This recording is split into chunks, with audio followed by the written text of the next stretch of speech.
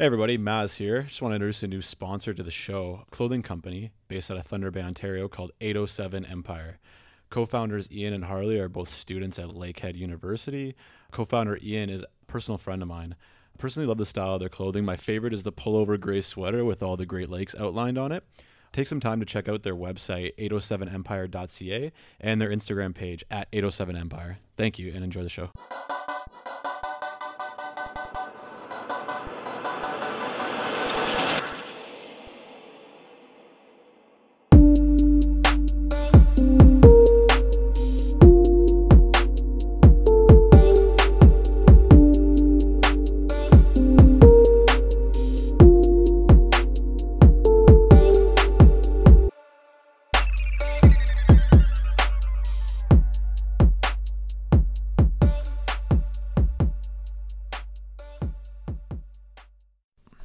Episode 25. You didn't think we'd made it. We made it. We are fired up. This is a short episode. That's why we're fired up. We have an incredible interview. Sarah Johnsen is the motherfucking best.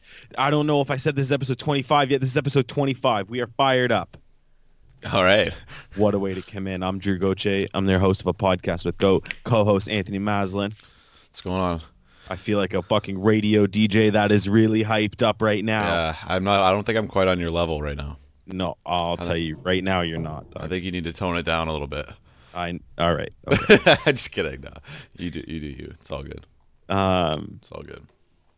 Folks, we have an incredible fucking episode for you today. We're going to cover, I don't know, what are we going to cover? We got like everything going on. Lots of sports, a little bit of music. Maz's first time doing underrated, overrated. Oh, yes. So that's fucking hype. We also, like I said in the beginning, we have this incredible interview from Sarah Johnsen. Yeah, super incredible. I actually really hope to have her on again. Fuck yeah, let's just jump into it. All right. You got anything you want to say, Maz? Not really. Oh, dude, how about the next time an episode comes out? Yeah, not this one, the next one. Like, we'll be together. Yeah. Because it's fucking Montreal, baby. Are we doing one at your place? No. Oh no, when it comes out. Yeah. Got you. Yeah. So I forgot we moved the days. That's okay. That's all right. But we got running around to do. And I also think there is like quite a few people interested in like what's going to happen in Montreal. So I think I'm going to fucking like vlog it through the a podcast with Goat Instagram. Oh god, that's a bad idea. And it's just going to be stories on stories. Okay, actually we can do that. And we're gonna walk through what the fuck's going on. Mm-hmm. It's gonna be pretty hype. It'll be fun. Oh, dude, you're gonna see all of us in the car. Fucking, maybe I won't say that on fucking the internet, but you're gonna see all of us in the car having fun. You're gonna see us get to the hotel, eat and drink like we're fucking kings for a weekend. Cool pictures of Montreal, Old Town. Yeah, you'll probably see Spearsy with his hat around his eyeballs. You'll see Gap. I guarantee there will be videos of me dancing in the club with my arms up for some reason. Mm-hmm. I'm an arms down guy. Are you? I'm an arms up, dude. I always got to have my arms up. No, I'm arms down, man. I guarantee my arms will be up. I guarantee there will be like 300 group pictures if for some reason you follow all of us on social media. I guarantee all of us post a picture that are going. It's going to be lit. I'm hyped. This is going to be the best week of my life. Also, shout out to my fucking fiance, Jess. Dude, she just passed her NCLEX, which is huge. Like, now she can legitimately work as a fucking nurse. Congratulations. And I'm so over the moon fired up for her. She's worked her ass off. So we're going out for dinner tonight. So, we're going to have a hell of a celebration. So, Jess, shout out to you for being fucking awesome and doing this. Yeah, that's awesome. Congratulations, Jess. For putting up with me. That's the big one. Yeah, that's an understatement. Yeah, no one can still believe that you do that. So thank you. Maz, there's a fucking heat wave. Yeah, Japan is getting really fucking hot because global warming and stuff. Climate change. 5 people died. 600 people were hospitalized. The coastal town of Saroma topped 103 degrees Sunday. Jeez, that's insane. Fucking wild. Yeah. Isn't that insane? Wild. And apparently, what I've read is that the hotter it gets, there are these like, this is so unscientific. It's backed by basically something I just heard. Who wrote this article? This is I don't know, weather.com. Oh, this is a Drew and Maslin website. Okay, yeah. No, but I've actually seen this on a couple websites though. Okay, and they had a really bad heat wave last year, but this one's worse. So apparently, from what I understand, is like there are these clouds that stop it from getting too hot, but when the temperature gets too hot, these clouds disappear. So that, and then once so it just gets hotter. Yeah. So then once these clouds disappear, it's gonna be a nightmare. It's gonna be like it's gonna be all over the planet. It's gonna be like 10 degrees hotter. Whoa, that's nuts. Mm-hmm. So what can we do to? So okay, you're coming at me with this article. What can we do to fix it? Probably don't drive. I don't know. No, I don't think it has anything to do with driving. I think it's just like emissions and shit. Wouldn't that have to do with the sky? You know what, dude? many... I'm not gonna say anything. Like, honestly, sometimes doing this podcast, I get so down just because the shit I take in my fucking DMs. There's so many. Yeah, but I mean, you can't help it, right? You just. Yeah, I know. We're talking off the fly here, right? Like, yeah, none of this. Real. This is all you guys staged, want right? raw, you want real. So don't come at me when all of a sudden I'm throwing shit out there. Like, I now realize Mount Everest isn't a nature trail. Oh, so you're not going to argue that with me today? No, I'm no longer going to argue that. Okay, I still think I could do it. Why? I just don't think that it's a nature trail anymore. I'll give you that. You probably do need to know how to climb. There's like, I was reading this article and it was like, you should climb these 5 mountains before you go to Everest. Apparently Everest I'll do 1 out of the 5 and I'll be fine. Apparently Everest isn't the hardest though. So you're right about that. It's not the hardest. It's Kilimanjaro? No, Kilimanjaro is actually easier. Oh, really? Mm-hmm. Apparently. Whoa. Apparently. But there's only 1 month of the year that you can actually climb Everest, and it's May. Because that's just like the best weather-wise? Yeah, it's like every other month is a death trap. Oh, really? I guess, yeah. And people go blind, from climbing it, from the wind. Come on. Mm-hmm. People go blind and then they die because they go blind halfway up. Apparently, getting up to the mountain is like most people survive getting up to the mountain. It's going back down because it takes about a couple weeks, right? It takes about what? Really? Yeah, it takes a couple weeks. See, this is my issue, dude. I thought it was maybe like a 4-day thing, up and down 2 days. No. It's a long time, and you have to, and you only eat what you pack, right? Oh, so you got to carry like 3 weeks worth of food. Pretty much. So you're drinking like fucking like you're eating like Jello. Pretty much. Shit. You're eating like canned shit, like canned soup, canned this, canned like that. You probably can't bring a donkey, eh? Like you probably can't have something to come with you to climb. Do you know what I'm saying? No, I don't think a donkey could go handle the terrain. I don't think. But, all right, fuck. But that maybe. Sucks. Mm-hmm. And then maybe you got to worry about feeding the donkey too. Yeah, exactly. Exactly. Christ. Yeah. No, but yeah, no, it's not easy for sure. Okay, all right. So it's not a nature path. I still think I could do it with the proper training, like 3 months, and I could do Everest. But that I also think that I could make the Olympics for when's the next Winter Olympics? I don't know. Nobody cares. I think I've said that on here. I think it's like fucking 2022. I could, or maybe it's 2020 even. If it's 2020, I probably couldn't do it. But 2024, if I quit my job and focused, I could be a professional bobsledder. Yeah. Dude, what's the skill? I don't know. I actually have no idea. All I got to do is jump in a tube and head down a fucking ice path. I'm sure there's more to it. Do you know what I mean? Like, what do I have to do? I honestly don't even know. Is bobsledding even a thing anymore? Oh, yeah. Oh, so it is? Okay. Yeah, and honestly, if I'm part of like the 2-man or the 4-man, all I really got to do is push and jump in. Right? Someone else can steer the thing. I guess. What's worst case Ontario? We flip upside down? Like, I don't know. I honestly don't know. I wish I should look more into it so I could have like facts and like. No, dude, that's half the fun of this shit. Half the fun is you coming back to me on the next episode and telling me I'm a fucking momo for trying to think I could be a fucking professional bobsledder. Like, I think you just have to be fast. From what I understand, from the way you're explaining it, honestly, I don't see Are why you not. agreeing with me on this? I don't see why not. Maz, like, seriously, if I dedicated 4 years of my life, like, I did nothing but eat, train, and sleep bobsled. Yeah, but there's no money in that. It sounds possible, doesn't it? Yeah. Yeah, it does, but there's Yeah, no dude, money. did I not just tell you Jessica's going to be a nurse? I'm already planning my fucking early retirement. I'm telling my boss I'm going down to 3 days a week. Seriously? Fuck, dog. I'm so ready. I'm going to be the fucking stay-at-home dad. I'm going to be Mr. Swift. I'm going to be fucking Mr. Clean all at the same time. I'm going to be cooking, whipping and flipping the yams, and I'm only working part-time 3 days a week. Sitting on the couch with your barrel, with a beer on your barrel. No, dude, don't say that on the podcast or she's going to not let me do it.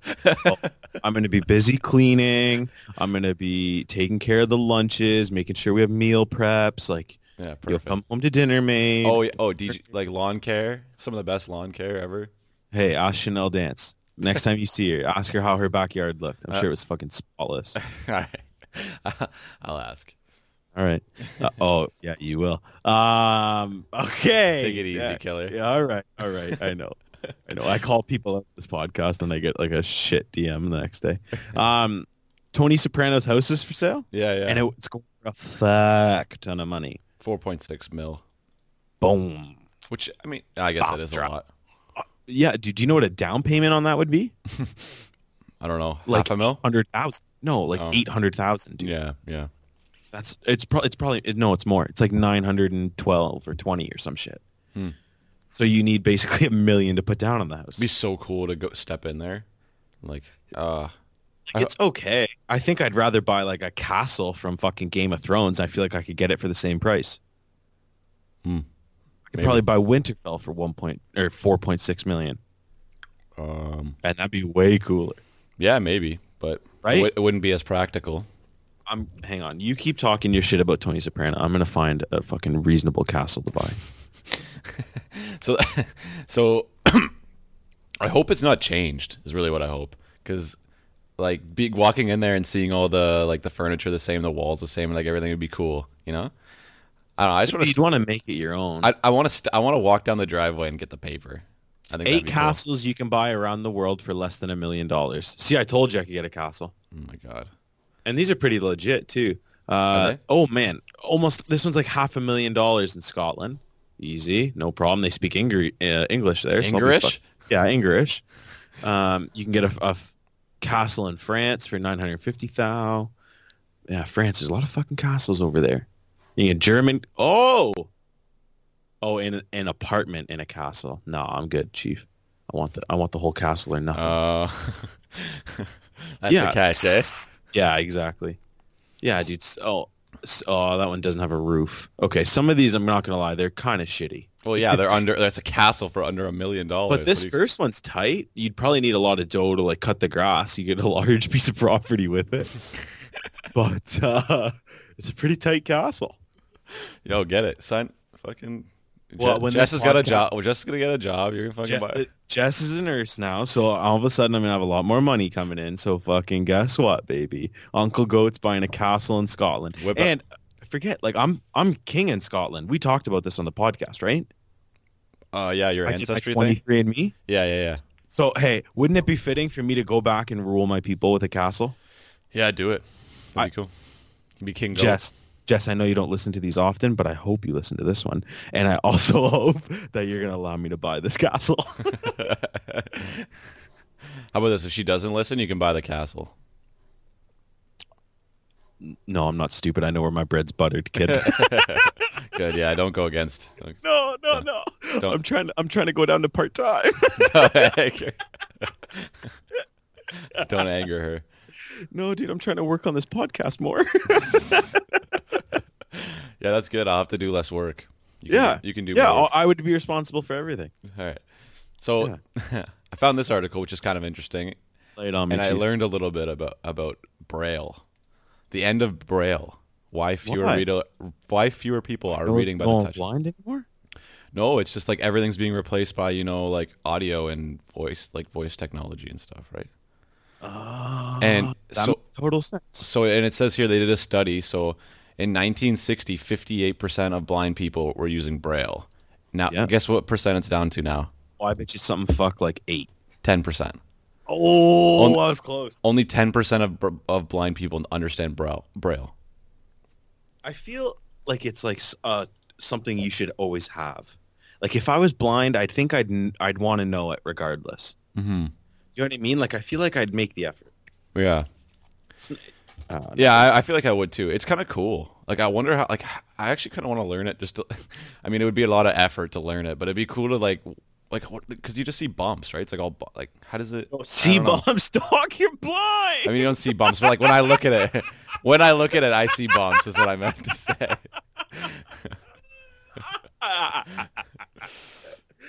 When I see braille, it just looks like a bunch of bumps. So like, I just wonder, like, is it individual letters or words or like I no, don't know. it's letters. I think every letter is its own amount of bumps. Okay. If you go to a hotel, it's up under your room number. Yeah, I've seen it at like places before, Mm-hmm. but not often. Hey, I'm throwing a little curveball into your episode here, Chief. Do you want to hear of a fucking news story that would probably take place if like me and all of our friends ran a high school? Yes. Okay, you ready for this? Yes. This shit's fucking making me howl. A Louisiana principal was arrested in a DC strip club during a school field trip. Nice. He then resigned. Like a day later, he just said fuck it and quit. So he like trailed off and like went to a strip club? Well, Yeah, dude, nice. he just strolled into a strip club. That's ballsy, man. Yeah, it is. Like, I would understand if the students got caught in the strip club because Luca Letizia and I, we got into some wild shit when we were in Europe together. Sorry, Marnie. You imagine like you find the principal in the titty bar. Yeah. Who do you think would get in more trouble? Here's my thing. Let's say a group of students went into the strip club and they see the principal sitting there. Yeah, that'd be so weird. Who gets in more trouble? Gotta be the principal. Well, the principal would probably be just like, all right, let's keep this on the DL. Yeah, you don't get in trouble. I don't get in trouble. One of our teachers, I don't want to out him. One of our teachers has been known to frequent strip clubs. Hey, you know what? That's fine. I think it is too. Let the man live. Let the man live. I agree. But as a principal on a school field trip, you probably should. Yeah, you should probably be looking after the children or whatever the fuck you're doing. And Gap, I I hope you're listening to this. Just get ready for this. Is it confirmed? I don't know. I actually don't know if we're going Gap, so don't worry about it. Maz, what's this with the iTunes store? Like, I don't know what's going on, so you're going to have to explain this shit to me. So they're basically trying to get away from, they're cleared out their Facebook and their Instagram, so they have like no posts or anything anymore. They're basically why? What's going on? Because they're just getting rid of iTunes, like the iTunes store, from what I understand. And so it's just going to be Apple Music. It's going to be Apple, they're going to separate it. Apple Music, Apple TV, and Apple Podcasts, apparently. So this kind of does affect us because we put our stuff up on iTunes, right? Or podcasts or Apple Podcasts. I think it goes into Apple Podcasts. Yeah. I think you can find us on iTunes, but we don't charge. No. Right? Like we don't have like a subscription or whatever. So I think our shit does go to iTunes, yes, but it most likely goes to Apple Podcasts too. Mm-hmm. But no one's using iTunes. No. You know what I mean? Like nobody's buying individual songs anymore or albums or you know what I mean? Like and it's not like you need like before when you were a kid, like you'd use iTunes to put the music on your phone. Mm-hmm. You don't need that anymore. So I can't believe this wasn't done sooner. Yeah, this was just a dying thing. Like they weren't making any money off of this before. No, what shocked me was that iTunes only started in 2003. I feel like it's been around for forever, but I feel like 2003 I was fucking 8, so okay, so it's been around for most of my life. You were in grade 3, yeah. Yeah, no. Yeah, no, that's how it works, right? No, 2. No, because we graduated in 2013. Yeah, but when we started grade 12, it was 2012. I got you. It was 2012. Yeah, I got you. Yeah. So it depends on what month, technically.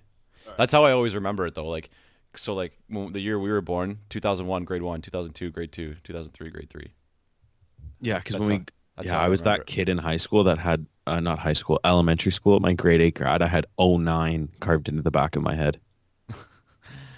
Gross. Because that used to be the thing to do. The cool thing to do. Yeah, Maz, you sent me this article, and I don't know how I feel about it. I didn't read it because that would just make too much sense for the podcast. Mm-hmm. But like I bought this Fitbit. I think you bought something similar. I did. I bought like one of those cheap Amazon ones. Yeah. Bruh, so are you telling me I don't have to get 10,000 steps a day? So, so the 10,000 steps a day thing was a marketing campaign from Japan that was used to sell pedometers, and it The wasn't. pedometer. I don't Like know. my watch? It's got to be. Let's find out what a pedometer is. Let's find out. Yeah, it's just like a watch. Oh, it's just So a pedometer is a step counter. That's what. Okay, so how many steps do I need? It's not about how many. Okay, so from what this says is it doesn't matter how many steps you have. The important thing is an hour and a half physical activity. I think 150 minutes of moderate intensity. That's more than an hour and a half. Yeah. So 150 minutes of Like 2 weekly, hours is 120. Yeah. So 150 minutes of weekly moderate intense Oh, exercise. weekly. Yeah, Okay. a week. So like 3 hours a week. Yeah. So I got that shit. you could be doing 10,000 steps, but if you're just fucking lazily walking around all day, it doesn't really matter. So, and Type thing, right? sometimes I do that to get my 10,000 steps, like dead ass. At work, if I'm like, there's not really much going on and I'm just kind of sitting there, like I'll just walk around like the chapel. But like I'm just half-assing it just to fucking get steps and kill time. You know what I mean? Mm-hmm. So, okay. All right. So Yeah. I got to be working up a bit of a sweat. Yeah. So they acknowledge that step counts fewer than 10,000 per day have the potential to contribute toward a reduction in disease risk. So I got to get more than 10,000 to not get cancer? Pretty much. I'm just trying to dumb it down. It says here that set your goal to a minimum of 2,000 steps or greater. What? Yeah. Dude, even when I'm not trying, I break 2,000. Yeah. All right. Fuck. Yeah. So you're good to go. Yeah. You're good to go. Yeah, my dog. Yeah. But it's all about the intensity of which you're moving. Right. For some reason, I have a hard time buying it, but it is what it is. Here's an absolute shocker to people who listen to this podcast regularly. Supposedly we were wrong. Uh-oh. The recent sky penis occurrence was supposedly an accident. So Luke Air Force Base in the States has now released a statement saying that the sky penis was not on purpose. How could it be an accident? I'm going to read. I'm going to tell you what I heard. That they conducted a standard flight training maneuver that resulted in those contrails. Yeah, but okay. But that doesn't explain the audio between the two pilots. Doc, I understand, but they're saying that this is 100% an accident. Okay. So this is Like, them just what trying to kind save of their ass or something? ass is this, dude? Yeah. Like the audio comes out where Buddy's like, "Hey, let me add some nuts to it," right? Like, Yeah, he's like, oh, the balls are a little lopsided. Let me go back fix that. yeah, like okay. Yeah, right. they're just trying to make it like so they don't get in trouble, I guess, right? They take us for suckers, is what it is. Yeah, what do you think? We're They take us stupid? for suckers. Yeah, we got good energy this episode. Let's fucking keep this shit rolling. So we're gonna move on to the next thing or no? Let's maybe get into some music. Or should Tell we? me about your fucking Well- big concert experience. Oh, Or what okay. what you got? No. I was thought we'll do overrated under. Oh, after. let's do under over shit. Now that I'm not doing it, I obviously don't think about it. So Okay. please. So I have a huge list that I made over the course of the week. Okay. We're doing 5 at a time, right? Okay, we'll do 5 at a time. Okay. So the first one is going to be probably the most contentious. Okay. So my first one is steak. Ooh. It's overrated. Me too. I think it's fucking overrated. I don't even like it. I don't hate it. I just don't like it. You know what I mean? It doesn't taste good to me. It tastes all right. It doesn't taste great. Okay. No, I like it. I do. I really do. Like, I think steak's really good. But like for the cost and all that shit, like you could eat meats that are just as good and pay way less. And I feel like people are all like pretentious about it. Like, ooh, Yeah. my Like, ooh, steak. I got a steak. Yes, it's Yeah, delicious. bitch, but I could have a pork chop and fucking do just as fine. Or a burger or something, you know? I don't know. Yeah. Okay. Yeah. All right. Like So, I get, okay. I get more Great. excited Steak's for like overrated. I get more excited for like a burger than like a steak, you know? Mm, That's just me. No, I'm with you. So we'll do the next one here. Shuffleboard. What the fuck? What? Dog, you ever played shuffleboard? Yeah, it's fun as hell. Okay, well, I haven't, so I'm going overrated. What? You've never played shuffleboard? No, dude. So you're telling where me, the fuck would I play it? So you're telling me. So you're telling me that you never went to lunch at the City Tavern. Yeah. What? Yeah. They have a shuffleboard thing there. Dude, that's like bar thing. That the shuffleboard is like played on the floor when you're a senior. No, it's it could be on the table.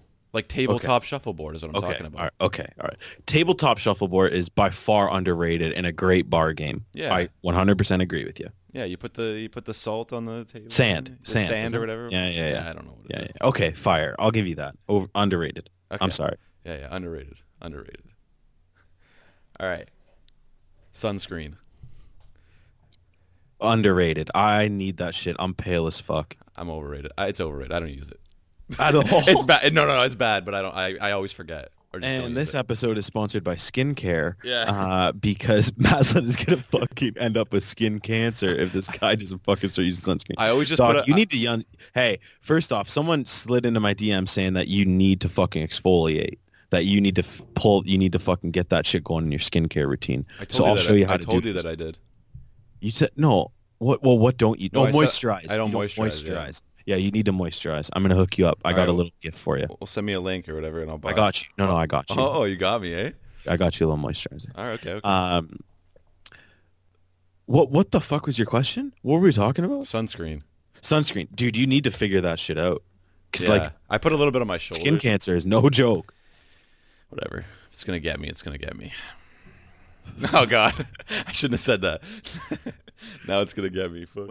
When it does get you, I'm gonna fucking pull this episode out. I'm actually and do it. Yeah. I'm actually real paranoid about it actually, because. Well, then fucking wear sunscreen, you muppet. I will. From now on, this day in. All right. From fucking what is this? June 2nd.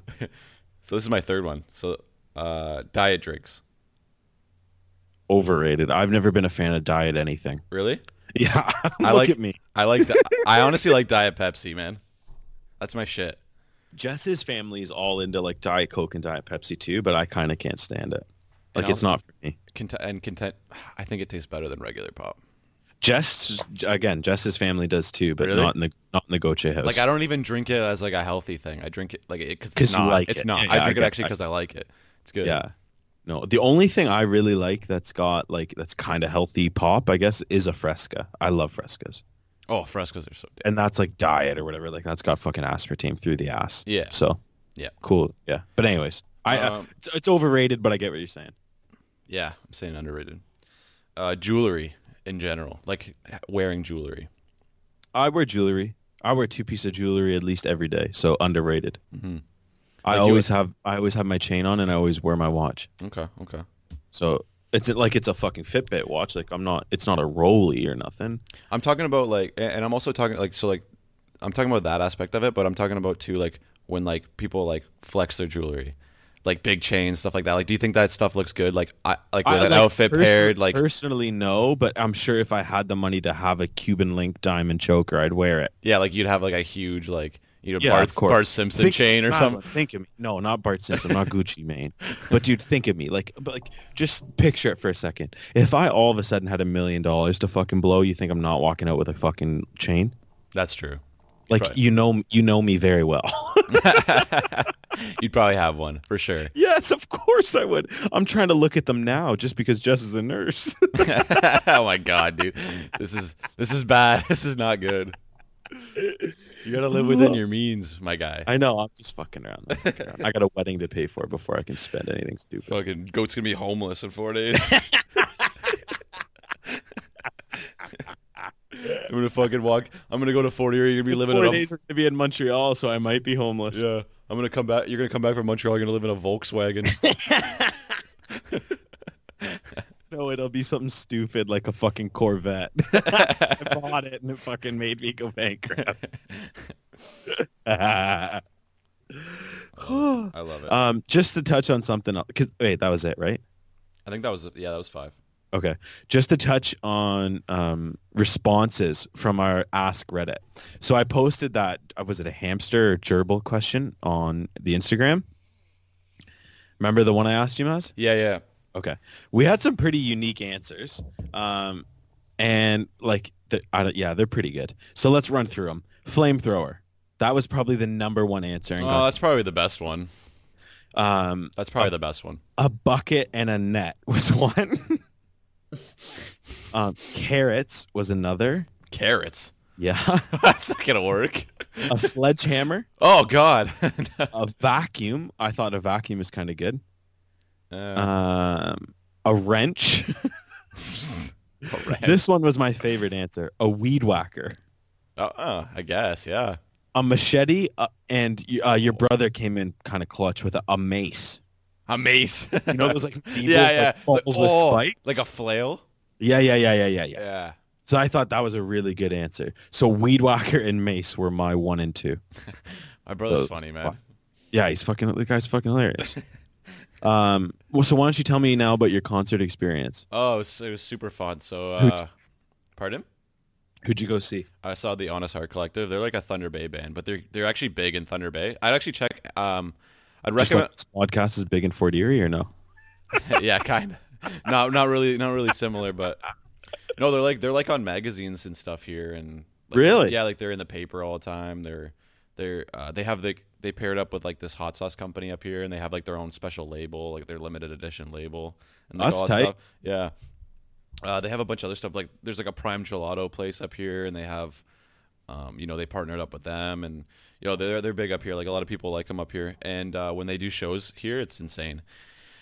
I would recommend anyone check them out on Spotify because they're so. Is they're it like talented. Arkell style music? It's like have you ever heard like the band like Rise Against kind of? Oh, it's kind of hard. It's kind of it's playing that line of like being like alternative rock and like regular rock. I don't know. I don't know how to explain. No, I get what you're saying. It's kind of its own sound. A less intense Alexis on Fire. Pretty much. Yeah. Yeah, I got you. I would say you. yeah. But no, seriously, check them out, man, because they're good. Okay, I'll send you some of their hits and stuff. Yeah, rad. Then there's 3 songs that were added to the playlist this week. Or do you got more concert shit? I was just gonna say the show was awesome. They did they had really cool like a light show, like a real cool light setup, and it was hype.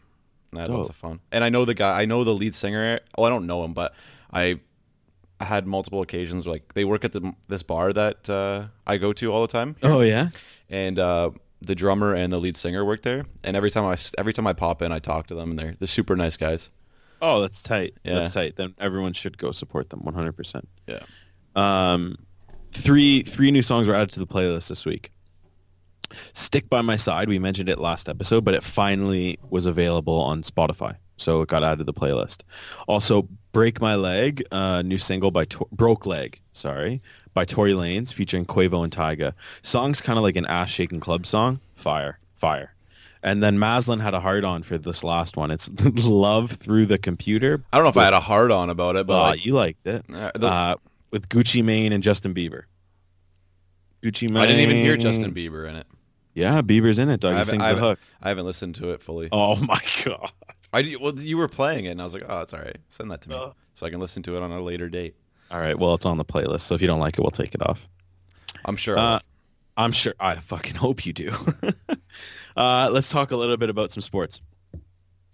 Anthony, the boxing world kind of got flipped on its head, and I don't think a lot of people that listen to the podcast listen to this for my fucking sports breakdowns, but I'm a big combat sports fan, so I like MMA, boxing, kickboxing, Muay Thai, whatever. But there's 3 major heavyweights in boxing right now. There's Anthony Joshua, Tyson Fury, and Deontay Wilder.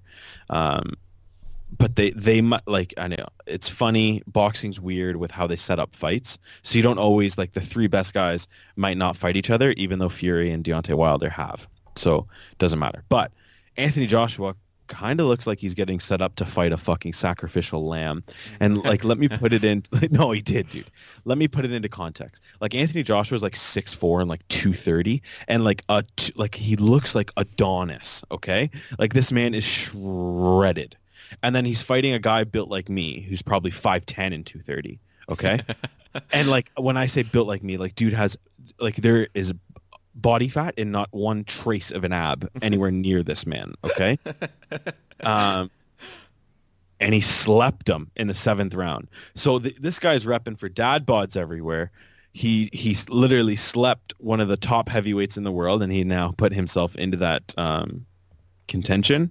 I do think Anthony Joshua will get a rematch just because like that's what boxing fans would probably like to see.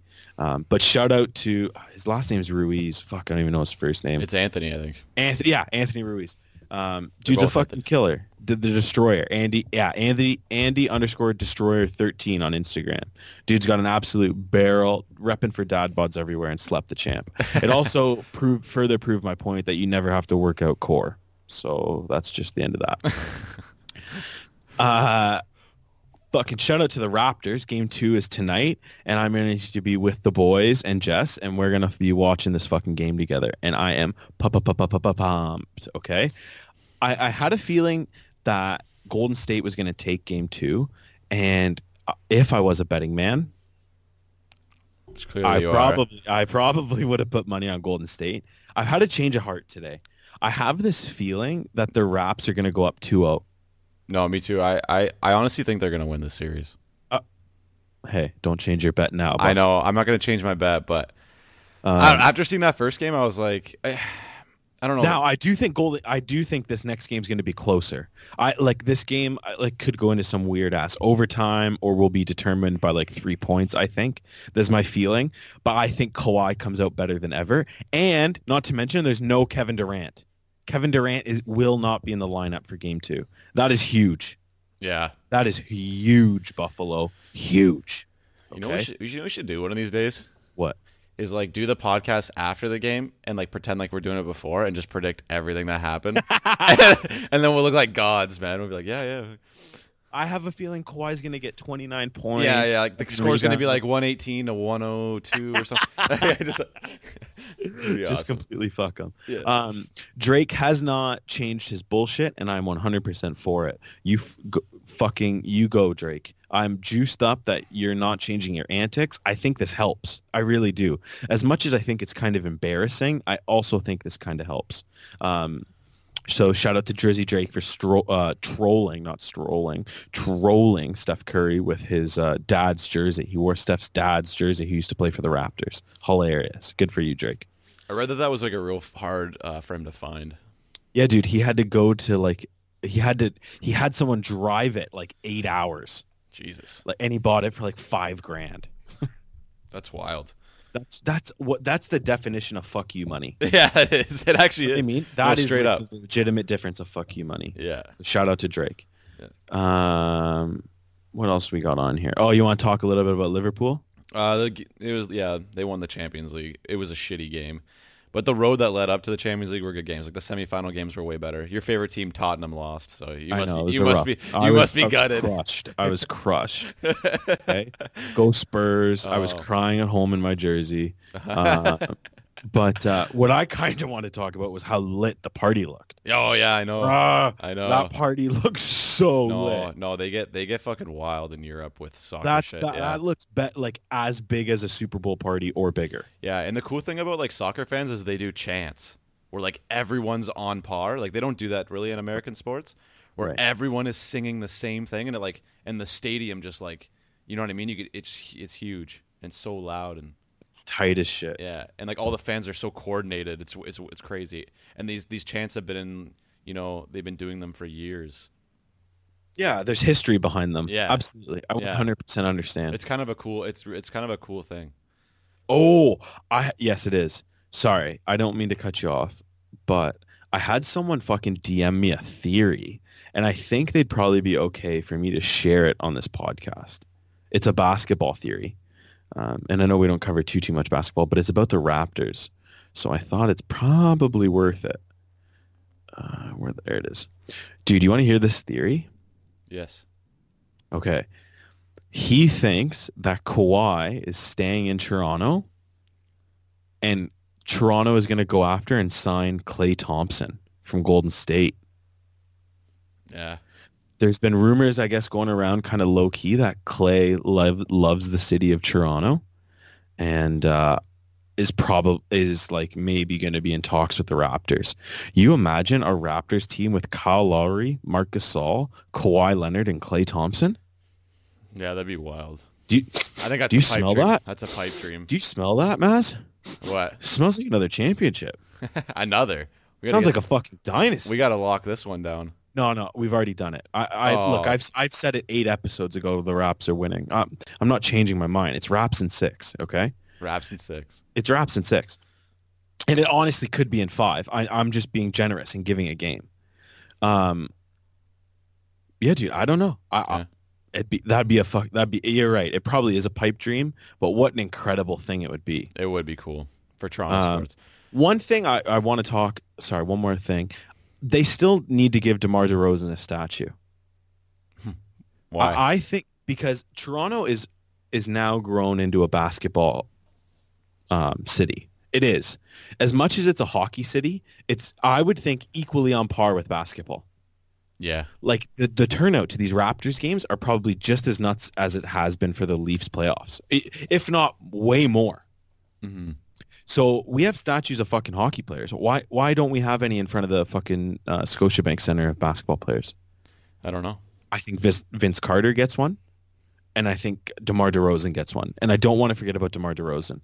Like that man tried for how many years to get the Raptors to where they are now. It's not his fault he got traded. So I think VC gets one, and I think DeMar DeRozan, and that's my spiel. Okay. Yeah. You didn't talk about the Bruins. Did you see that blowout last night? Did I ever? I watched the first period, and then I watched like most of the second, and then I was like, "Oh, this game's in hand," and I went to bed. Yeah, I was like 4-0 or something. Yeah, I was 5. I think it was watching 5-1 when I went to bed. Okay. Yeah, I was like 4. It was 4-0 when I stopped watching. Yeah, like what a fucking game for the Bruins to beat the brakes off them. Like you go into St. Louis and you beat the fuck out of them. Yeah, that's tough. Yeah. That's tough. Yeah, Binnington looked rattled too, which we've never really seen.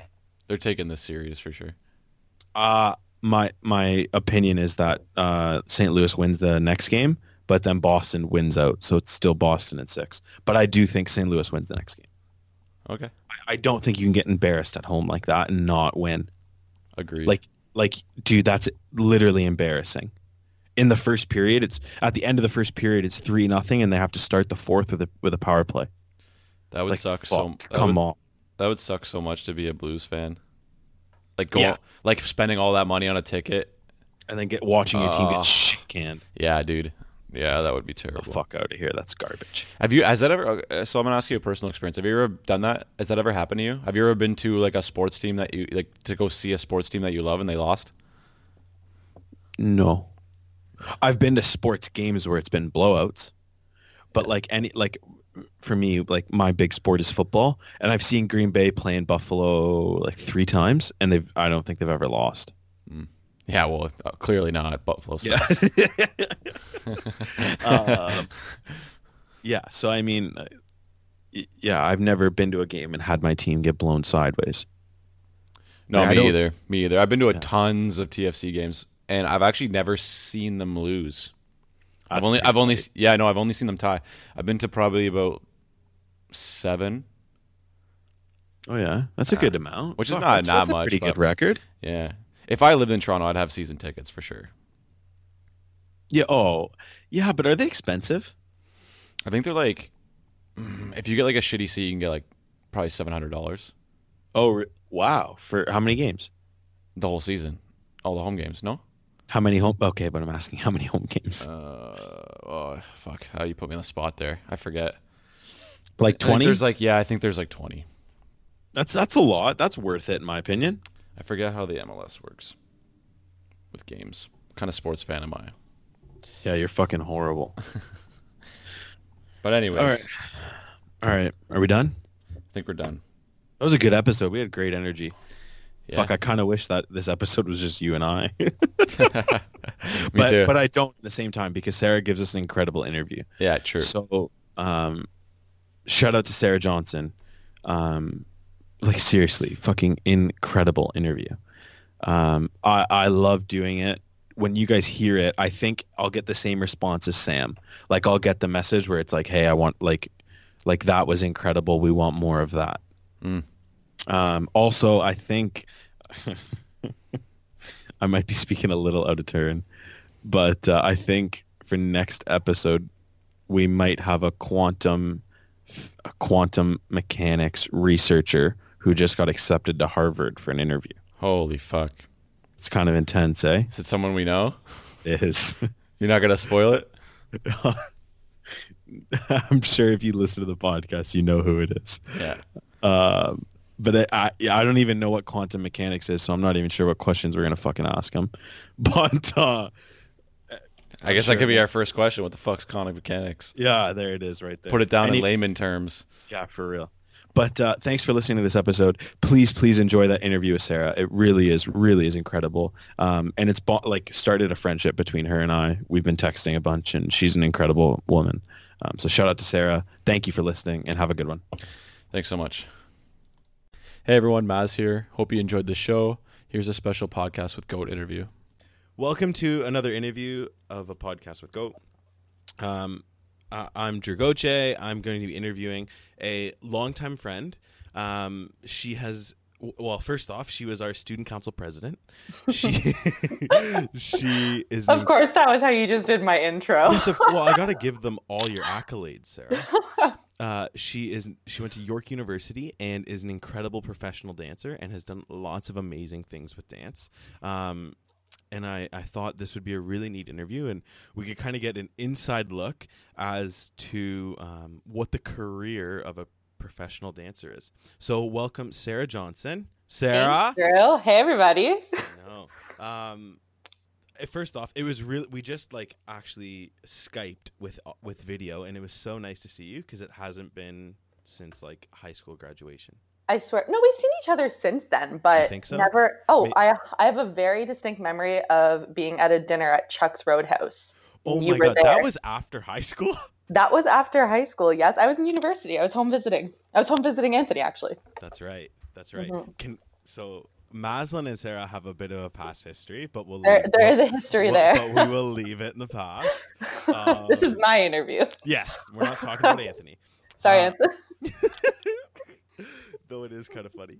It is. Honestly, when you asked me to do this podcast, I was like, oh my God, he's going to want to talk about that. I'm like, fuck no. No, I don't want to talk about Maslin. This is about you and how you can promote yourself, and we can learn all about what do you say you do? Do you tell people you're a professional dancer? Yeah, I tell people I'm a professional dancer, or that I dance professionally. Okay, I make sure that I make sure I'm clear in how I say it, because when I first started dancing professionally in Toronto, the first question people are like, oh, obviously a stripper. And they wanted to know about that. So I kind of started figuring out how you have to present it to people so they don't just assume that it's sex work. There's nothing wrong with people who do dance or engage in sex work. I just wanted people to understand that I went to post-secondary school for this, and I'm a highly trained dancer. So it took me a while to figure that out, because I was like, why does everyone think I'm a stripper? And I couldn't figure it out, but it's really the way you present it, honestly.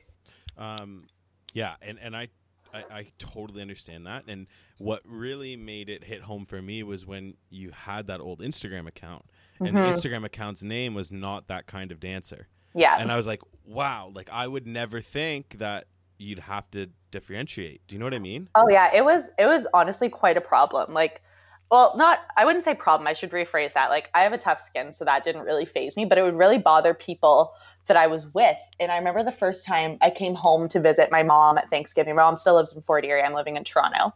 So I was coming home to visit her, and I was jokingly saying something to her. I'm like, oh yeah, and then they just assume I'm a stripper. And she looked like she saw a ghost. I think I broke my mom's heart that day when she found out people thought I was a stripper.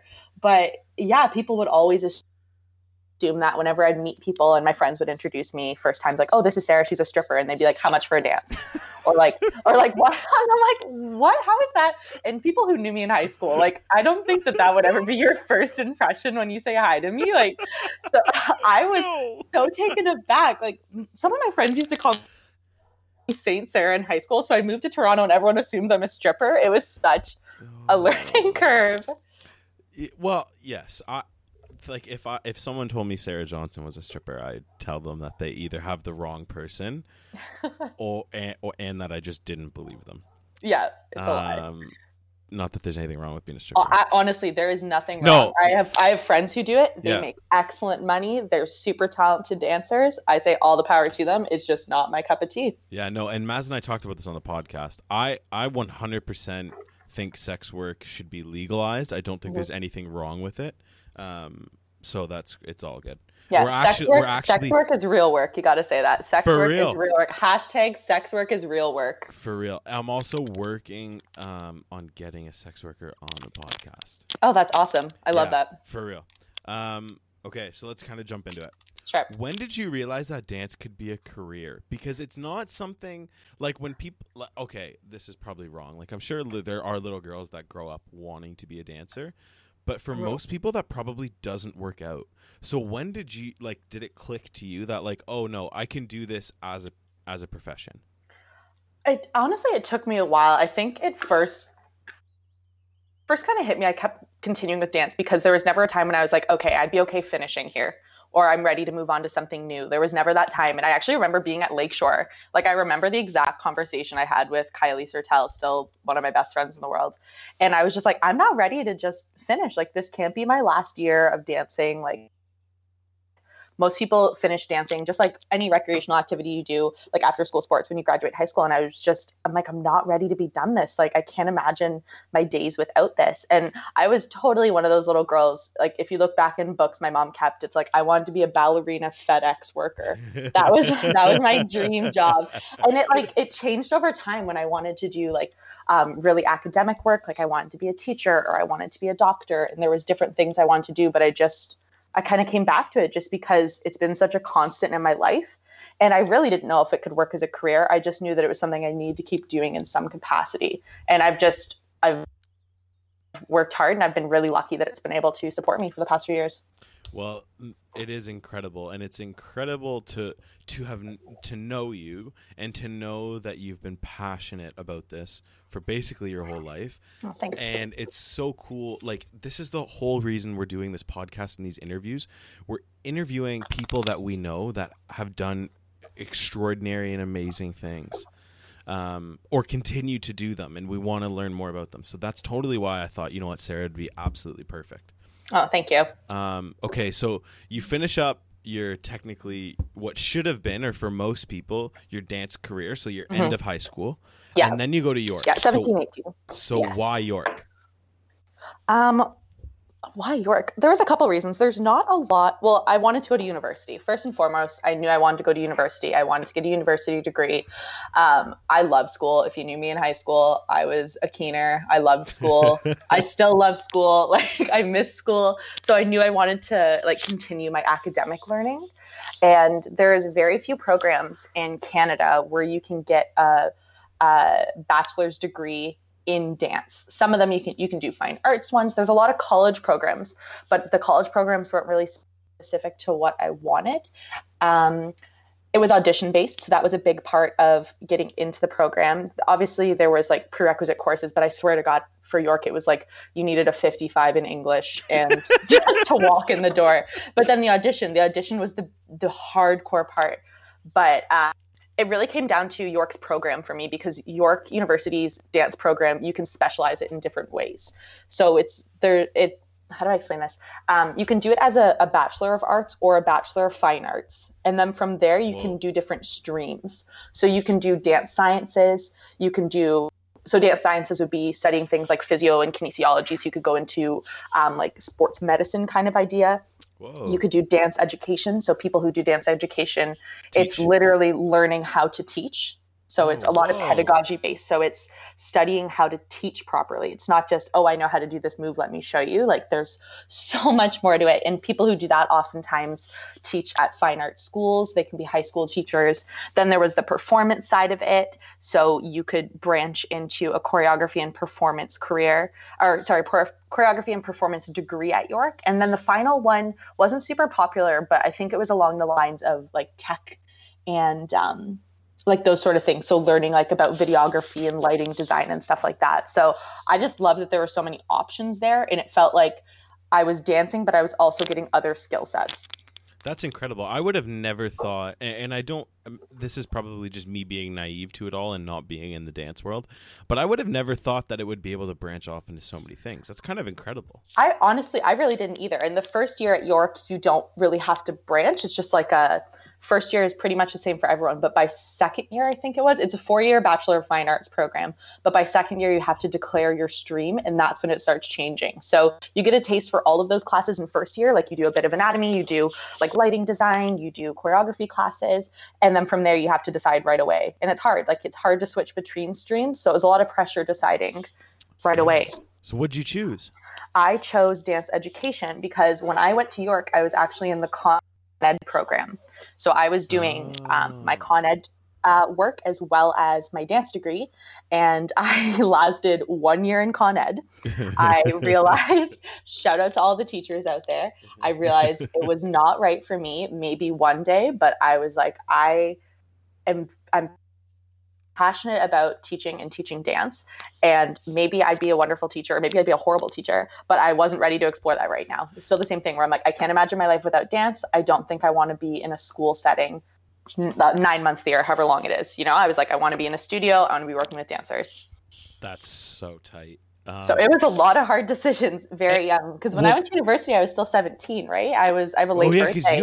Are you like a December baby or November? I'm a December baby. So as embarrassing as this is, Kylie and I went to university together. We both went to York's dance program. When we got there, like for our Frosh week, we had like different events you could go to. And because I was like off-campus events, and because I was still 17, I couldn't go without a legal guardian signing paperwork for me. So Kylie had to be my legal guardian. Kylie was my legal guardian until I turned 18. Well, hey, that's a pretty cool legal guardian. Oh, awesome. It was awesome. But it was I remember how embarrassing, like signing up for this boat cruise and Kylie had to sign as my guardian. I'm like, this is awful. I hope she listens to this. She probably forgot that. I hope she does too, because that's hilarious. And Kylie would be someone pretty sweet that I'd like to. Oh, Kylie has on the podcast. So maybe totally. I just need to put that into the universe. You should, because we went to school for the same program. We did different streams, and we have very different careers right now. Kylie manages one of, I don't want to say favorites, but it's one of the best dance studios in Toronto. It's like a drop-in center. They have thousands and thousands of dancers there a week. Kylie is doing big things in Toronto, and she's quiet about her life on social media and stuff, but Kylie is doing big things in the dance world. That is so awesome, and I'm so happy to hear that. Yeah. Anytime I hear about anybody like that we kind of went to school with, I love hearing that people are doing well. Mm-hmm. I also love hearing when people are pregnant. Oh, who doesn't? It's a little gossip, and it's kind of, I'm sure you feel the same when you were living away from Fort Erie, when like it travels through the grapevine and you get that gossip from all the way back home, and you're like, oh my God. Incredible. Yeah. Okay. So Sarah, like when I remember first hearing the news, and like it was big news because you, Kylie, Mariah, like all those girls you hung out with in high school were like, I don't want to say the popular girls, but you definitely were to some extent. And when I heard the news that you guys were going to school for dance, and you guys meaning you and Kylie, I was kind of floored. And really? Because I think for me, for the most part, dance careers ended in grade 12. Mm-hmm. And I was like, but they're so smart, and they have these such amazing marks. Like I thought, do you know what I mean? Oh, did you talk to my family? No. Really? No, that sounds like a conversation I've heard before. No, but yeah, it feels, a lot of people were kind of surprised that this is, I say a lot of people, meaning some family members. Don't get me wrong, I have tons of support from my family, and they're very, I can't thank them enough for the support in my career. But when I was initially choosing this and wasn't going to school for what was kind of quote unquote, I have air quotes right now, like expected of me based on how I performed academically, that was definitely, there was tension about that. It was like, okay, well, that's nice that you dance, and like we've committed a lot of time to this, but it's time to like grow up and do something real, quote unquote. Right. And that was my first opinion. And then when I really stepped back and thought about it, that's when it clicked, like, oh, no. This is what they love doing, and they're pushing and making a career out of it. And that's when I was like, okay, this is super sick. Thank you. Yeah, I remember even like my first paid dance gig, and I was like, oh my God, someone is paying me. Listen to this. My first paid dance gig was actually in a TSN commercial. I was hyped going into it. I was like, this is incredible. TSN, what a big name to put on my resume. Sure. This is gonna be great. I'm expecting like all this intense stuff. I've been dancing since I was 4 years old, right? So I am prepared for anything. I go in, they had me jump up in the air and step out to the left and shake my hands. That's it. Like, I'm verbatim telling you the choreography. You could do it, Drew. You could do it better than me, probably. I was on TV for 0.5 seconds. I never even saw this commercial aired. People back home saw it a bit. Like, my sister-in-law would send me videos of it at the bar and stuff because it was for TSN's Play of the Year. And you know what I got paid? You know what my pay was? No, but I got a crisp $50. I got a crisp $50 bill and a slice of pepperoni pizza from Pizza Pizza. Okay, I was over the moon. I couldn't believe that someone wanted to give me money and a piece of pizza to do that. Now looking back, I can't believe I accepted that job for that little money. But you have to start somewhere, and it makes me and my friends laugh because we all have a picture because it was a lot of our first paid dance gig, and we're all standing there like idiots holding these crisp $50 bills. Okay, that sort of segues right into my next question. Yeah, go for it. And it totally is. It's like, obviously you're making a living dancing, but is it something you're concerned about going forward? Like I would think, like, it would be tough to do in your 50s. Yeah, it's physically so this is, I like to think of it just like how York has a dance program that streams into different avenues. So can a dance career. It doesn't have to be just performing. You can make money doing so many other things. Right. So good. Physically, it is super, super unlikely that I would be able to dance the way I dance now into my 50s. Like, not. Yeah, I hope you do. Nothing happened. Not good. I hope you could hear that. I literally not good. Yeah, but there's so many other ways that you can make a career in this, and that's what I'm looking forward to. I love performing, and people are like, oh, what do you want to do? And like, what's the big plan? Because even still, now that I'm working professionally as a dancer, people are still like, okay, that's nice, but what are you actually going to do? Right. And I'm like, okay, well, the current plan is keep doing what I'm doing until my body gives up. Yeah. And then teach it. Pretty much teach or go into dance sciences. I actually went back to school briefly. I tried to do online school. Don't ever do that. How horrible was it? Anyone listening to this, I don't care if one person listens to my interview or like more than one person, maybe two people, do not kid yourself. Online school is the worst thing you could ever do. Okay, I'm so glad you said that. I also promise that like more than two people will listen. But I know, oh my God, like, yeah, no shade to you guys. I know the podcast is doing well. I just don't know if people want to listen to me ramble. Yeah, that sounded so shitty. I'm sorry, guys. No, it's all good. I'm tossing around with the idea of doing like an online school and getting a business degree. So I'm really glad you said that. And I'm also half the student you were. And do you know how I knew this? Because when I opened up our Facebook messages, you had sent me some stuff. So we were probably working on a project at one point in high school. And you were like, hey, I think for whatever it was, we should like lean this way. And this is our opinion. And here's a little video so you can watch it. And I was like, and then my answer was, yeah, sounds good. I'm literally looking at this right now. Oh my God, I was such a loser. I'm sending you resources on Facebook chat. That's not what you do when you're in high school, Sarah. Like, what? I think this would be an effective argument is, oh my God, someone fire me. No, it was awesome. It was awesome. It made me smile. Okay, I want to talk a little bit about the physicality of dance, and we've kind of touched on it already. But like, how important is it for you to always sort of be in shape? Oh my God, it's so important. And I am a bad advocate for it sometimes. Like, I love a lazy day in bed as much as anybody. And pizza. And pizza, we just talked about it. I could have cried when they gave me that slice of pizza. But if we're not even talking about the nutrition side of it, just like the physical endurance and strength, you need it. And it's not even always about an appearance thing. A lot of the time, yes, it is. But if you couldn't physically make it through a 6-hour rehearsal, they're not going to hire you for the next gig because they're looking at you and they're like, okay, this girl's weak or this girl's injured or she's lazy. So you need to be able to give 100 the whole time.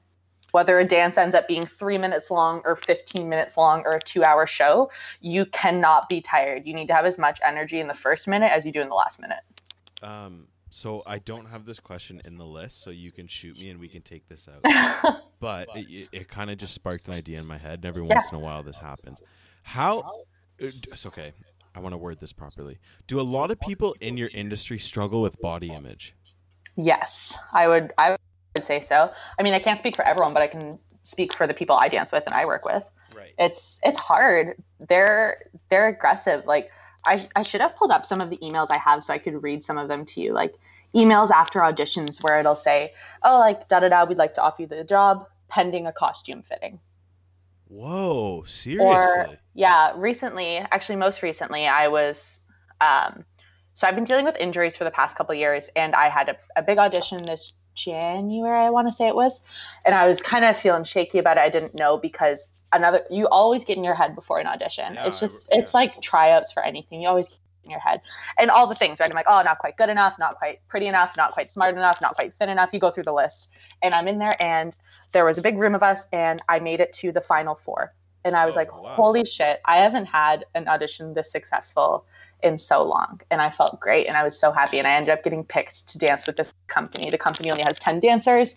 It was a pretty big deal, and I was ecstatic. Like, I felt great because you hear a lot of no's, and you get used to hearing no's. So when you hear a yes, it's incredible. And after the audition, so they go through all of the details with us, what the company's like, pay, rehearsals, costumes, all the information you need. Awesome. Going to sign our contracts at the first rehearsal. Awesome. They asked the other 3 girls to leave and wanted to speak with me.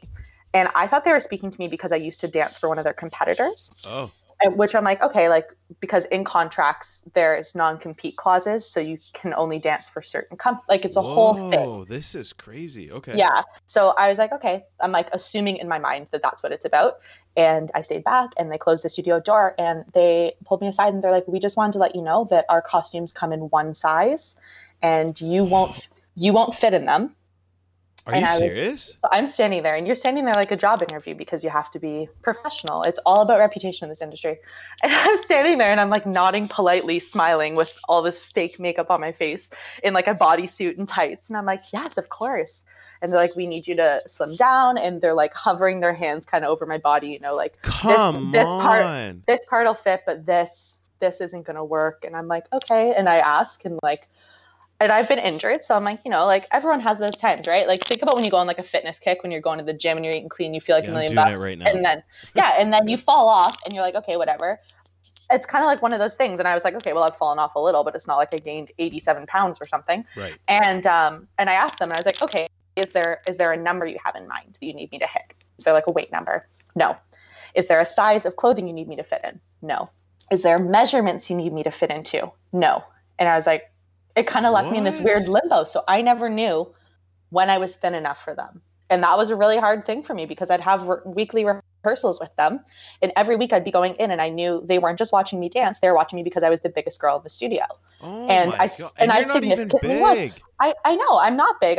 I would consider myself a bigger, quote unquote, dancer, but I don't think I'm so big that I wouldn't fit into a costume. That's never really been an issue.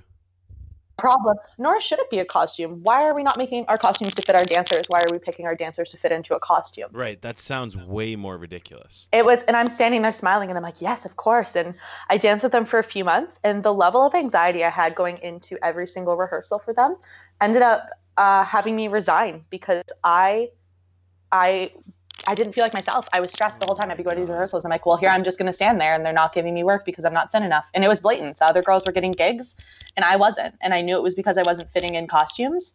And I wish I would have said that day when they asked me, or when they told me at the audition, I wish I would have just politely declined because it was not worth the stress. And I understand that having a healthy body and a strong body is part of the industry, but my body is both of those things. I know it is. And you telling me it won't fit in a costume shouldn't have been something I accepted. So, I mean, it's a learning curve, right? Body positivity is a hard thing. And I love my body and I'm proud of my body. But of course, as soon as that hit me, I was like, this is the most twisted part of it, is I was flattered at first. Now, let me explain this because that probably makes no sense. I was flattered that they didn't just cut me because of my weight. I'm like, they liked me so much that they want to keep me around until I lose the weight. I'm like, what?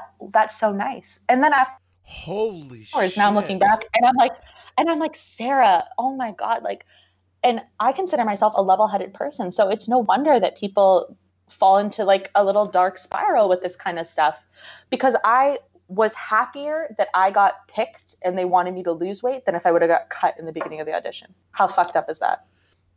Dude, it's also crazy. Yeah. Like I'm, like you've listened to these interviews. Like I spoke to Maya, and Maya's interview was really heavy about like women and everything, and like getting engaged, having a younger sister who I'm really close with, and I'm learning all these different things that I was probably like ignorant to or oblivious to, and like to me, you see in high school the way you carried yourself was very passionate,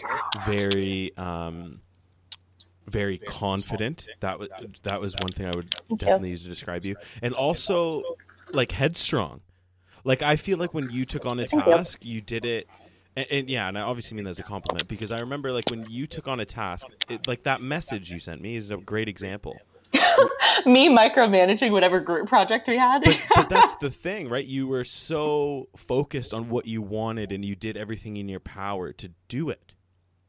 So that's crazy to me that like even though that's how I look at you, that those opinions and views kind of change and sway. That's insane. It really is. And it made me sad too. I was like, how did I let go of those things I believe in, that I just let some stranger that I met maybe an hour ago, 2 hours ago at the beginning of this audition tell me that. And then for months afterwards, I was like, I'm counting things. I'm going to the gym. I'm getting frustrated because I'm not seeing results, da, da, da, da, da. And it's happened more than once to me in audition processes. And it's so much easier to say no to something like that when it's in an email, when they say, okay, it's pending costume fitting. It's so much easier to be brave behind a screen, right? Where I'm like, thank you so much for the opportunity, but unfortunately I'm going in another direction. Whatever kind of resignation, right? Someone asked me in person, hey, we need you to lose weight. We can't tell you how much. We can't tell you what we need you to look like. And I was like, yes, ma'am, I'm on it. Like I couldn't believe that that's how I responded. And it gets you into trouble with yourself. Like, but I'm so glad you spoke up. I'm so glad you did something about it. Here's the thing. I look back at it and I'm like, there's so many ways I wish I would have done it differently, but I guess it's maybe someone will listen to this and be reminded of that themselves. And I know it's different in everyone's work field, but if you're in a performing arts industry, you don't have to fall into that trap. Like I have, and it started to become a problem for me. And I did get help. I'm not ashamed to say that. Like I had some therapy work because I was having so much trouble with eating because it became such a high stress thing. And I never would have imagined if I asked like 16 or 17-year-old self, like, oh, Sarah, like, do you think this will ever be a problem? I'd be like, hell no, I love eating. And I still do. I love eating. I eat the things I love. And it's nice to learn to say no, because I think in an industry where there isn't always a lot of work, you don't want to turn down work. Right. So when someone says something and you're not super comfortable with it, like, oh, would you be okay dancing in this costume? And it's not something you want to be wearing, and you just say yes because you want the paycheck and you want the check on your resume. I don't know. I feel like I'm rambling, but no. I think it's important to like start standing up for what you do. And it can be in any line of work. It could be like, if you're just not being respected in any aspect, like learning to say no is such a powerful thing. Saying yes all the time does not make you a better person than someone else.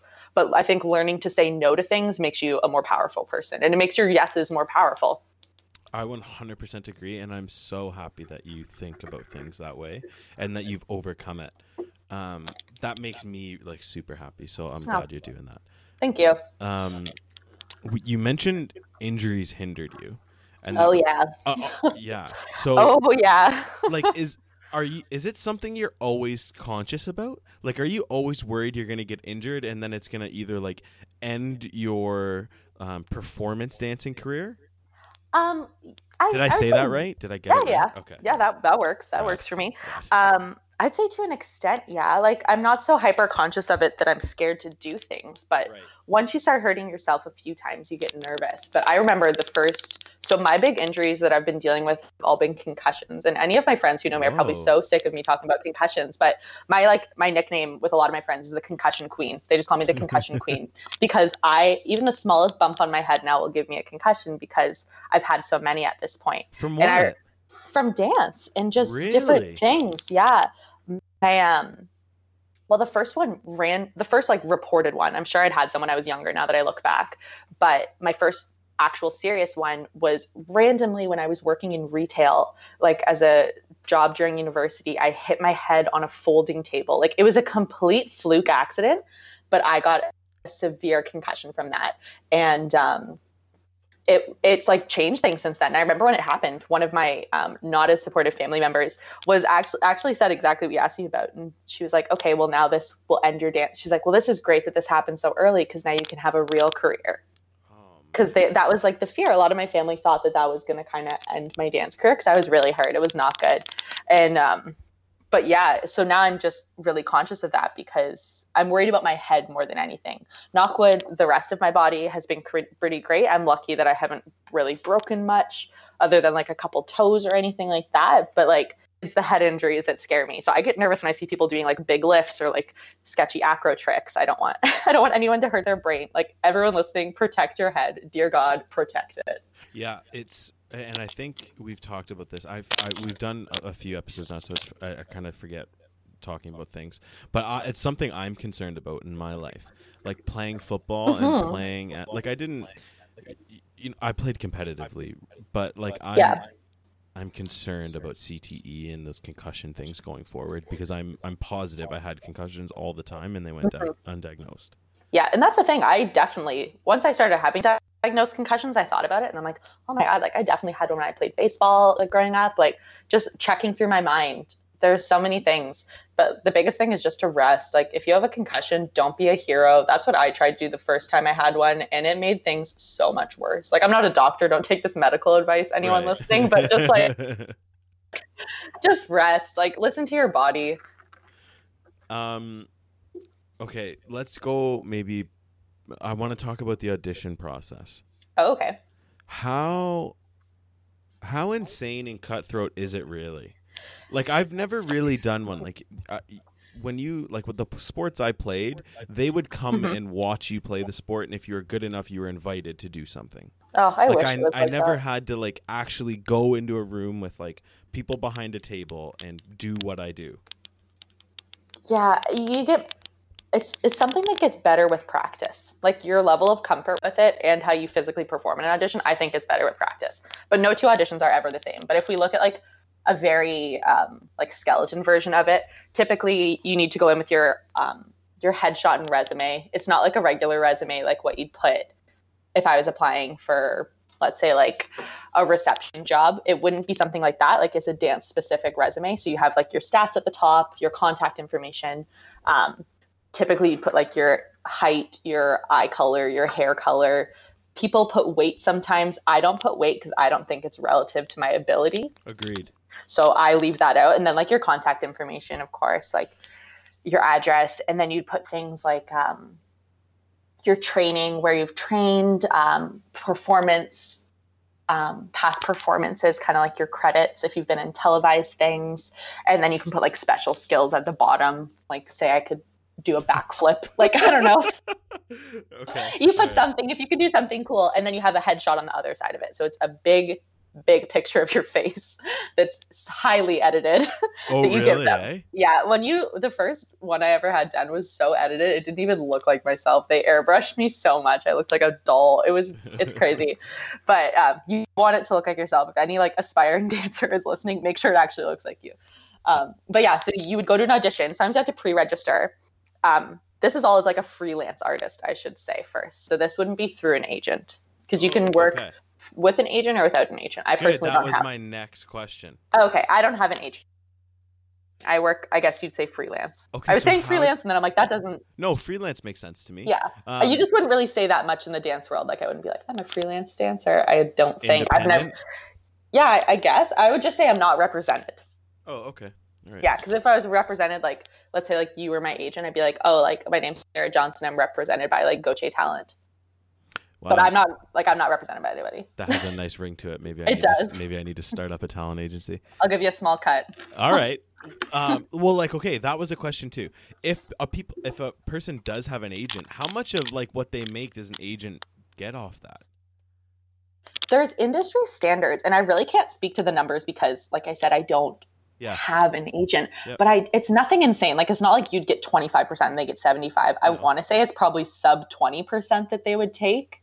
Okay. I wish I knew like real numbers. I probably should have asked my represented friends before this interview so I could give you a real answer. But it's always going to be an agent's there to get you work and to make you money. So they're not taking giant cuts. They're not trying to make you pay fees. And if they are, you're probably getting like swindled. So okay, so that's good to talk about. Do you think if you were a dancer with an agent, you'd have an easier opportunity to find work? Or do you think it's better that you represent yourself? Like, so I'll put it to you this way. Sometimes people in the music world are staying independent, but it's tougher for them to get the push because there's not a massive company behind them to put their things out there. Got it.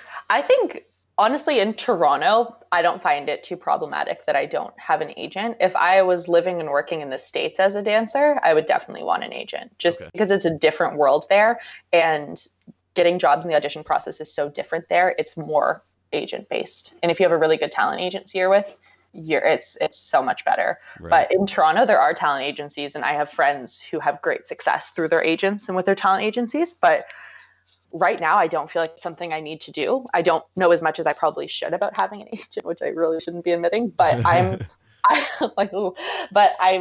doing okay representing myself, and it's nice because I'm in control of what I'm doing. Okay. So one thing I've learned about this podcast is that it's awkward as fuck to try to promote yourself. Like, I get stopped. God, yeah. Right? I get stopped and people are like, "Hey, I heard you have a podcast." And you get that awkward question and they'll be like, "Well, is it any good?" And it's that's fuck. My favorite. I don't know, dude. Like here, download a few episodes and you let me know. Yeah, give them a 5-star rating on iTunes and download it. Leave a comment and a review. No, oh my God, it's so awkward. It can be so awkward, but you have to get over the awkwardness. I remember growing up, like, I would cringe. Like, after our recitals, you could get a recital DVD so that we could watch all the dances. Yeah. So, and I remember like cringing. We'd always watch our recitals like religiously. I think it's like a Peacock thing. Everyone watches them. But I would cringe. Like, you wouldn't want to watch your solo or you wouldn't want to watch your duet and trio because like you don't want to look at yourself. But now, like, I'm like, I need to look at it and decide what's good and what isn't good, what I'm going to send to someone in a demo reel, what this, that, and you need to like not be embarrassed. And even when you're doing teaching gigs, they'll ask you like, we need you to send us photos and promo material of you so that we can post it. So you need to not be like, oh, I'm too embarrassed to like take photos of myself. No, you have to have that all prepared so that when someone gives you it, you can just say, yes, here it is. Okay. Well, or when someone asks for it. Sarah, I'm going to need some promo material to push you on our Instagram. So can you send me some photos and stuff? I knew that was coming. I'm like, $5 said that's his way to segue because I know you didn't take those pictures of Sam in the ocean. Also, shout out to Sam. That was an incredible interview. Sam and I played baseball together growing up. Oh, did you? And yeah, she's an amazing woman. Like, all around. She's an incredible pitcher. Yeah. If you were ever up at bat against her. Oh, really? Oh, yeah. She was good. Oh, that's pretty sweet. Yeah. You mentioned Helen Peacock. Yes. Let's talk about Peacock School of Dance because I'm pretty sure it's their recital weekend. It is. It's recital weekend. It's the last day of recital right now. It's actually, recital should be wrapping up in about 10 minutes, my time. Really? So yeah, my mom's actually at the recital as we speak. She sent me a selfie at intermission. Oh, that's awesome. She's a nugget. I don't think my mom's missed a recital since like her and her sister were dancing at Peacock. Really? Like, no, actually, that's a lie. My mom lived in Alberta for a while, but my grandma has been to so many recitals at Peacock School of Dance. Like, she is an OG. Okay, so what about Helen Peacock and Peacock School of Dance sparked this passion in you? Because I'm sure that's where it started, right? Oh, that's 100% where it started. And I'm really happy that that's the studio I got to grow up at, because being in the city, you realize that studios aren't all like that. And if you were lucky enough to be a student at Peacock at any point in your life, I hope you know what I'm talking about. But it's different. And for me, it was really exciting for me because it kind of has a family aspect. My mom danced at Peacock School of Dance and was taught by Helen, Miss Helen. My aunt was taught by Miss Helen. My grandma was good friends with Miss Helen. My aunts on the other side of my family danced for her. And it's kind of like a generational thing for me, dancing at that specific studio.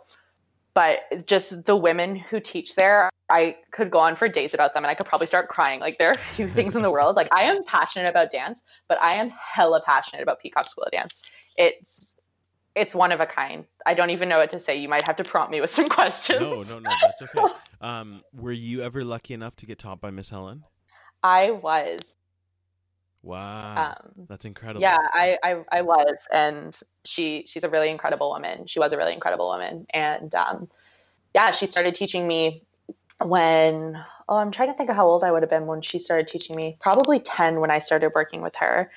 And I would say I was very lucky to have been able to take lessons from her, but I was even luckier to be her assistant. So Miss Helen taught right up until she passed away, like just a couple months before she passed away. Wow. Yeah. So Miss Helen was the epitome of a lady. If you picture like the classiest woman you can imagine, that is her. And so you didn't know how old she was. A lady didn't tell how old she was. I had no idea. You have no idea how old she is, but she was an older lady teaching dance, and she was teaching until she physically couldn't. And she had me come on as her assistant. And that's when I started teaching dance, was because she asked me to start assisting her, and I assisted her. And then that's when she fell ill and passed away shortly after that. Oh my goodness. Being her assistant I couldn't have asked for anything better. That's one of the most, I don't care what kind of accolades I get as a dancer, like that's one of the best things I've ever done. Yeah, and I can tell that the sincerity in how you say that, because I mean you're almost choking up. I am, yeah. So that's incredible that you had that experience. Yeah, absolutely. You're getting me choked up. I'm sorry. There's no one like her. She's incredible. Well, and she was teaching the studio. I couldn't tell you how old it is now, but when I was still dancing at Peacock, there was a 60th anniversary recital. Whoa. So Miss Helen was still at the studio 60 years. Like she taught for 60 years. That's incredible. Yeah, it was crazy. And what a good note to kind of end on. That's kind of all I have. But Sarah, this went so well. Oh, thank you. I'm so happy that you said yes. I'm so happy we did it, that I would like to ask if maybe we could do it again. Oh, I would love that. Yeah? I feel like I rambled so much, so I'm sorry to anyone listening if I just you rambled on. It, seriously. Thank you. No, Drew, I would love to do this again. Drew asked me to do this a couple of days ago, and I'm currently in the middle of nowhere for work, and I have absolutely nothing to do here. So obviously I wanted to do this, but also I am bored out of my mind. So I'm so glad I've had something to do. I'm in Winnipeg. Who goes to Winnipeg? I would love, maybe the next time you're in the big city of Toronto, I can come, and I would love to maybe do like maybe you and Kylie together. Oh my God, yeah, that'd be awesome. That would be super rad. And I think this interview sparked a lot more thought in me about more of the body positive thing, and I would love to ask the two of you like way more questions on that. I would love that, and I mean, I'm going to speak for Kylie. She probably would too. Sweet. Anyways, thank you so much for coming on, Sarah. Thank you for having me. This was so much fun. I absolutely loved it, and hopefully we'll get to see you soon. Yes. Take care.